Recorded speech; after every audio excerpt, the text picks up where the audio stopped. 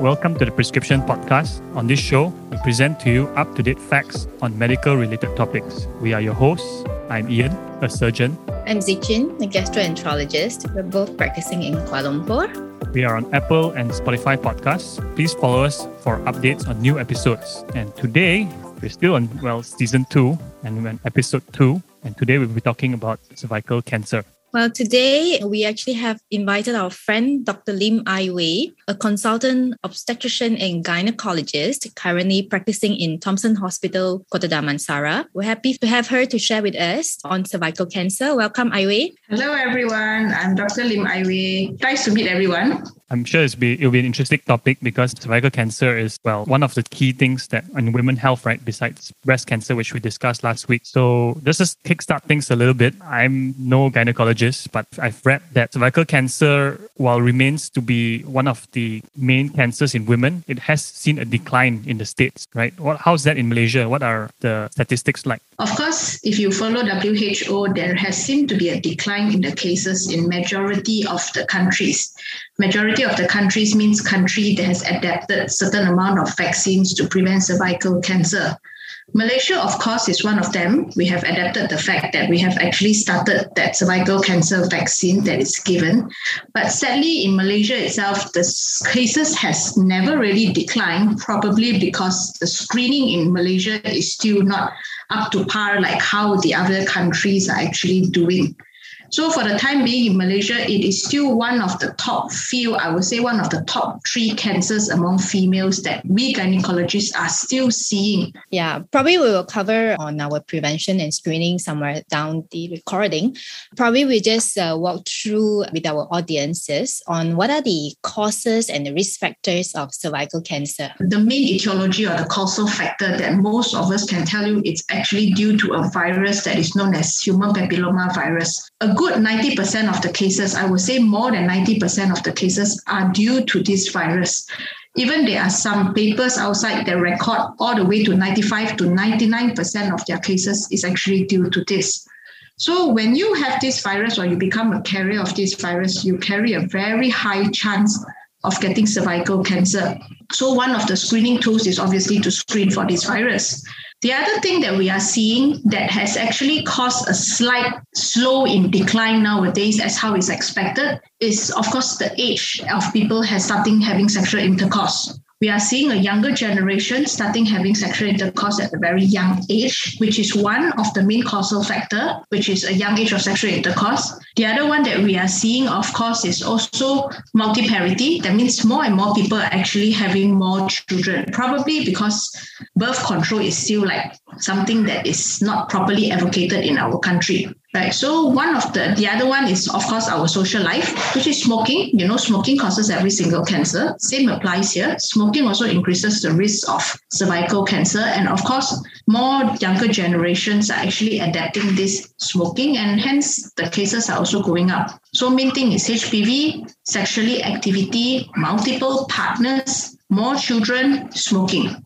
Wow, sounds like quite a bit to tackle. I mean, I'm sure for the gynecologist you've talked about all these things. It's not an easy way to tackle. Okay, let's not give up hope. I'm sure, hopefully, with some of this discussion, we will be able to educate the public more and, hopefully things will change. So what are probably some of the symptoms that the patients present with? I mean, one, you said, let's go back to being the HPV carriers. Do they have any symptoms? Should they be looking out for something? Or should they get a blood test for that? Sadly, actually, there's no specific symptoms that we can see in cervical cancer, especially when it's related to that virus. It's not like where you have an influenza, where you have a cough or flu, or you have like a COVID, you have something like that where you can actually, they present with something. It doesn't work that way in cervical cancers. One of the reasons why cervical cancer is on the rise also is because most of the cases are detected late. The symptoms are very vague. When we say vague, means most of the females will say that, oh, this is nothing. I have a few friends that had it. So I know it will go away. It takes time to go away. So they just put that symptoms aside. One of the most common symptoms that we see is abnormal pervaginal bleeding. I mean, to a lot of females, if they have menses like twice a month, or probably in between the cycle of menses, they have a little bit of bleeding, probably they will just say, it's okay. I'm just stressed out. I have some hormonal imbalance or something like that. Then we'll just put away the fact that it was actually abnormal. But as time goes by, they tend to adapt themselves to that symptoms. And even worse, they feel that it is normal now. And then when they come over for screening for whatever reason it is that they decided, probably I should get it checked. That is like probably 7-8 months down the line. And that's the time that we noticed it. The other thing, other than pervaginal bleeding, is abnormal discharge. Most of the females, they do have some discharge, which as expected, again, they feel that it is normal. Until probably one of their friends tell them that, I have this friend that went and checked and they found out to be cancer. So they will be like, really? Let's go and check. And sadly, again, it comes out to be something abnormal. So very vague symptoms most of the time that we see among patients that present to us. So there is no specific symptoms. I would just say non-specific female symptoms that they feel it is normal, which that's why it's important to just get a routine check being done instead. Yeah, that sounds really difficult. Really difficult to identify what's normal, what's abnormal, even for most of us. You mentioned about discharge, right? What are the discharge or any discharge would or should raise an alarm or any specific discharges that you want to highlight here, to the listener that they should actually raise an alarm and present themselves early? Okay, the most common discharge that they should raise an alarm is if you have bleeding after sexual intercourse. This is something that should not happen. You should not bleed after sexual intercourse. I mean, I don't think it's due to a tear or something like that following sexual intercourse that you should bleed every time you have it. So that is something that someone should pay attention to. The second one is if you are already menopause. I mean, like you're not supposed to bleed. And out of the blues, you suddenly have a little bit of a bleeding, irrespective whether is it during urination or is it passing motion or it's just on the tissue during wiping. It should actually raise an alarm to you that this is not supposed to be there. The other one is discharge that is of an unpleasant stench. It's foul smelling. Then it should be something worrying. Of course, the unpleasant stench is very vague. Something that you feel that it is not smelly might be smelly to a certain amount of people. That's the problem. So I know a lot of patients come to me and tell me like, doctor, I feel a very funny smell until my next door person can smell it. I'll be like, oh, really? So it's very hard to say, but of course, if something doesn't smell normal to you, please come and get yourself checked. That will be better. Yes. Yeah, what's consistent, I think, with all our messages is one, really know yourself. I think a lot of times people don't bother to notice these little things. It's been consistent, I think, with all the diseases. People don't bother until it becomes really, really bad. But I think, we need to kind of put this PSA out there. People, please be very aware of your body. Not just, I don't mean in a yoga sense of matter, just meditate and know what your body is, but really be aware of your body functions and how it has changed. I think that's been a consistent message throughout our podcast. Yeah. Anything that's not your norm, I think just present yourself or seek advice early.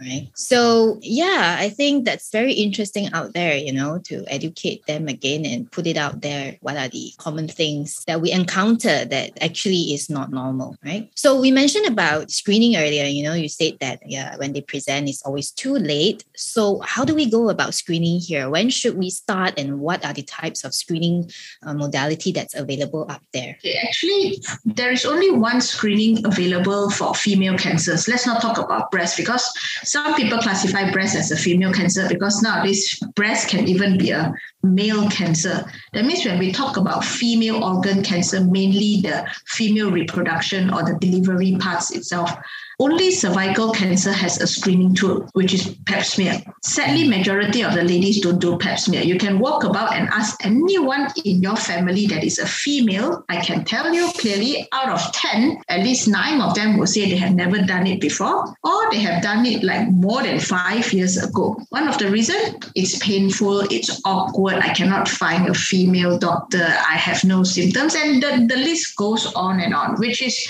very saddening because nowadays in every medical checkup package, there will be a pap smear inside. So I would say, yes, there is a screening tool. It's called a pap smear. Some of us call it a liquid-based cytology nowadays. The newer version is called liquid-based cytology, but the methods of doing it is the same. So it's done, supposedly, if you follow guidelines, it's after the age of 25. Of course, you can get it done earlier, but most of us do not give treatment when you are too young. So once you reach the age of 25, and if you are sexually active, irrespective of how many partners you have, you should start screening. It used to be yearly, which most of the females dreadfully see a gynae yearly. They really hate it. Every year they have to come and spread their legs and show us. So nowadays, we will tell patients, let's do it 3 years once, not yearly. Because what happens now is there are a lot of large amount of evidence-based paper that show that even if I get something on the pap smear, slightly something abnormal that is not cancer, in order for it to turn cancer, it will take like 10, 15 years. So I don't need to see you yearly. I can see you 3 yearly just to detect that small minor changes. 3 years is good enough for us, which I hope that most of the people take home this message that please see us every 3 years. It's not a lot of money either every 3 years if you calculate it long run. Just bear with me every 3 years for a few seconds. That's all I need from your life. That's all. Just a very short second. Yeah, I mean, I understand. Yeah, I mean, been there, done that. It's not an easy thing. Anyway, yeah. But very importantly, when is the best time to do? I mean, you said about age, right? In relation to the menstrual cycle, when will be the best time to do? Definitely not during menses because you are bleeding. We want a clean sample. It's okay if you're having some form of a discharge. That's okay because during the same setting when we are doing the pap smear, when we read the pap smear, we can read about the type of discharge that you are having at the same time. What is the infection that is actually ongoing? Nowadays, when we do a pap smear, we even ask patients if they want to screen for the HPV, which is a separate entity, actually. It's just an additional test that we add on. You can even screen for a large amount of other things, including certain amount of sexually transmitted diseases on that pap smear itself. So when we actually see patients nowadays in the clinic setting, like patients coming in just for per vaginal discharge, we take the opportunity to just one set, one go, everything together. If that's necessary, then, it is something good to do and good to know and treat early, before complications sets in. So I guess the next question is, if someone has gone through the screening or, detects basically cervical cancer, what's next in line for the patient? Okay, frankly speaking, most of the time when you do a screening, which is a pap smear, we do not detect cervical cancer on pap smear. It detects cell changes before it goes to cervical cancer. That means the non-cancerous part is detected on the screening, which is what we call CIN or cervical intraepithelial in situ. I mean, like this kind of a thing like that. So these are the one that turns cancer 15, 20 years down the line. But when we put in something, that means when we put in to look at the cervix itself and we see a big growth there or something that is growing on your cervix, we no longer do a pap smear. We will actually take a small pinch or a small bite using certain amount of instruments on that particular growth. And we will usually say anything that grows on the cervix is usually going to be 99% is going to be a cervical cancer. So once we have that thoughts that, hey, look, there is something there, and we take the growth, we take a bite of it, most of us don't even bother to wait for the results because you will be pretty confident to say that, yes, it is going to be, you just want a black and white answer to it. So most of us will start going for CT scans and all to see if there is spreading to any parts of the body, like to your bladder or to your rectum, which is where you pass urine and pass motions, to the side walls, and worse if it goes all the way to the kidney, which if it goes all the way to the kidney, most of the time, even your kidneys will be impaired. They will show some abnormal blood results. Right. So if we see something down below, most of us, we will just proceed with CT scans and things like that to actually look for site where it has actually spread, which will tell us what are the treatment. how to treat after that. What Aiwei was actually telling us is to be diagnosed highly suspicious lesion that we see on the cervix, and we'll take a sample and then we will proceed to stage them, right? So I think there are stages of the cervical cancer, and I think the management is somewhat different as well. Maybe Aiwei, you would like to enlighten us a little on that? Of course, like every cancer itself, stage 1 means it's confined to that particular area. That means it's confined towards the cervix. Stage 1 usually is good because even stage 1 is divided, whether it's just stage 1 under the microscope or on your eyes, bare naked eyes, you could already see the growth. If you are within stage 1, which is just microscopic, that means on the microscope you can see, surgery is very simple. Most of the time, we can just remove the cervix and probably get away with it, right? That means if you are very young, you have no children, you are less than 40, you still have wishes to actually conceive, but or whatever samples that we take, we notice that it's cancer. The treatment can be just removing the cervix alone, let you have a child, then proceed by removing everything. When we say everything means including your uterus, which is where you bear your child, including your ovaries, which is where your eggs comes from, as a proper form of a staging itself. So stage 1, most of the time is confined within the cervix. If you are not planning to have a child anymore, it is definitely removal of all the female reproductive organs, everything out, right? But if you wish to have a child, it depends on how big your growth is. Probably we can just remove the cervix and save everything else. But in long term, you might still need that full removal later on. Okay, but when it reaches stage 2, which most of the time it has gone into the bladder, there will be no immediate surgery. Usually you will need radiotherapy to actually shrink that little tumor, that means that little growth a little bit first before deciding whether you can go for a surgery. Stage 2, stage 3, stage 4. Stage 3 is usually going all the way to the kidneys and stage 4 to other parts of the body. There will be no surgery 3 and 4. Most of the time it's just radiotherapy to shrink the tumor and control the problem. And radiotherapy will be confined purely into the cervix, whereby they will put in some form of a metal rod kind of a thing. Then they will put radiotherapy on that particular metal rod itself to shrink the tumor. Okay, so I think like all other cancers, it's very, very pertinent and important to catch it early because the treatment, well, in this case, if it's talking about curative, is confined to stage 1 and 2, correct? Yep. Yeah. I just want to ask one question because now you mentioned about CIN earlier on. So what happens then if the patient is diagnosed with CIN? What do they have to do next? All right. Okay. So CIN, as said, is actually not a cancer lesion. That means it's not cancer yet. It's prone to become cancer in the future. So most of us, when we actually check a pap smear, general screening itself, they will only do a pap smear. They won't do anything else. They will just come up with the results. They will just try either CIN1, CIN2 or CIN3, or even some of the some of the pap smear results do follow an old terminology. That means an old way of writing. They write LSIL, low seal or high seal, things like that. But most of us are using CIN1, 2, and 3 now. Actually, CIN1 is low seal, CIN2 and 3 is high seal. This is how it was written. It's written nowadays. So when we see a CIN1, firstly, we will see whether is there a HPV screening being done when they did the pap smear. A lot of us still don't do the HPV screening. Number one, top reason is because of the costing. If you do a HPV testing, it's probably you need to pay like a 200-300 ringgit extra just for that HPV testing alone. So most of the medical checkup package do not have that HPV testing. So what we usually do is if we see just CIN1, then we will give a patient an option. One, it's either you just wait for 6 months or a year and repeat back again, which of course CIN1 is still not cancerous yet. I said it takes like 10-15 years to become cancer, but we do not know how long it has been there. That's the problem. So it's either you give an option of, okay, let's wait for 1 year, we repeat back again and see how it goes. That means whether it will self-resolve on its own or it will need some form of a more invasive procedure, like for example, a colposcope. But of course, 1 year down the line, when you repeat, it is good to not just repeat a pap smear, do the HPV at the same time during that time. All right.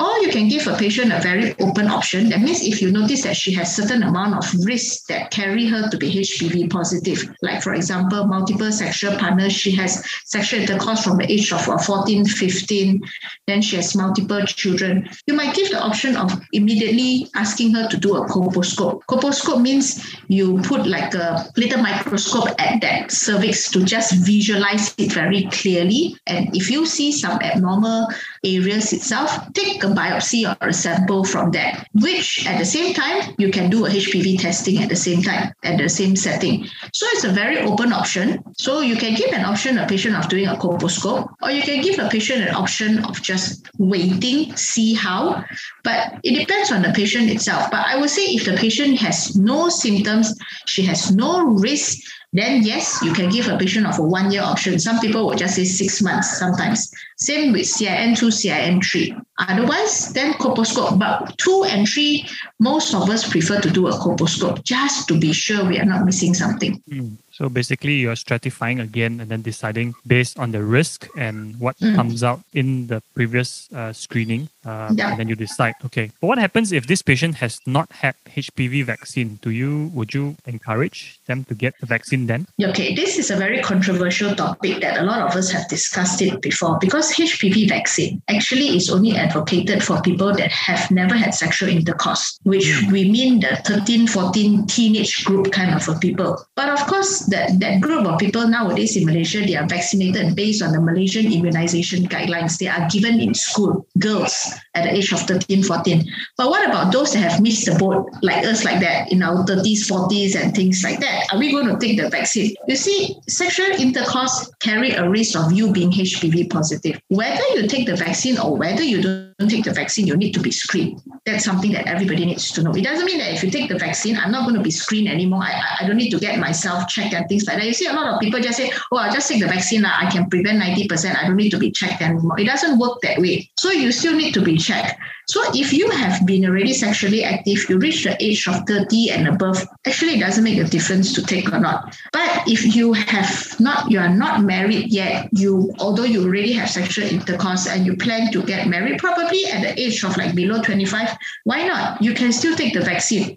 But as said, a lot of people don't take it. One of the reasons is also it's not cheap. Each jab can go up to like 500 ringgit, where you need 3 jabs. It's around 1,500, but it's a lifelong immunity. So why not take the vaccine? But if you reach after the age of 30, we will just say up to you, but you still have to be screened, whatever it is. Don't just assume that taking it means, oh, I don't need anything anymore. It doesn't work that way. All right. Okay. Let me just get the facts right.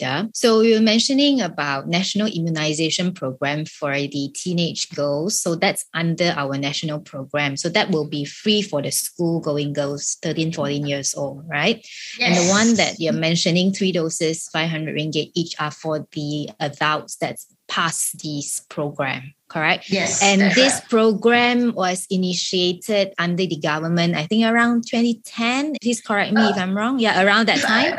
Around 10 years ago, around that. Yes, all right. Around 10 years ago. Yeah. Okay. All right. So at least we make it clear that, our children, future kids who are coming up, probably they will get it under the National Immunization Program, but not those that's already into adulthood, right? Yeah, that's right. But bear in mind, only girls get it. Boys don't get it. Yeah, that was a very, very informative, at least for me. Don't remember most of cervical cancer, really, to be honest. Not encountered it, but yeah, that's a good refresher for me. But I think just to quickly summarize the whole thing is that, like all other cancers, all other diseases, basically there will be just probably slight changes in the body. But more importantly is going for screening, going for regular checkups, having a regular doctor that you can trust and you believe can do the best for you. That is, I think, the ultimate thing, that for any kind of disease, for every disease, you should see a regular doctor. And if there's any doubt at all, go to the doctor, get it sorted out, ask a doctor. And the earlier you get it sorted out, the better, because the chances of curing it,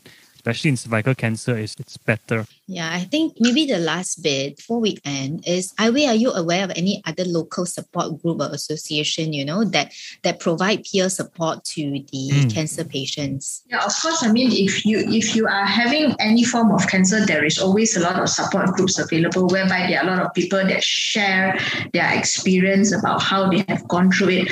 I personally have seen a lot of cervical cancer survivor patients because after chemotherapy, they will come to us for regular smears again.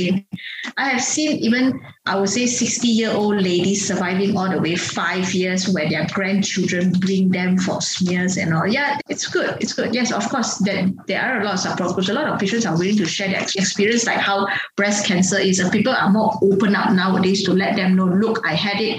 I went through it. I fight through it. So you can do it at the same time instead of just giving up hope on yourself. The mindset has changed and people are a bit more open now. Yeah, I think also probably partly thanks to the social media as well, the availability and easy accessibility. And before we end, I think, Iway, any take-home message from you to the audience? The only take-home message I always tell people is, as a female, there is one cancer that can be detected early other than breast cancer.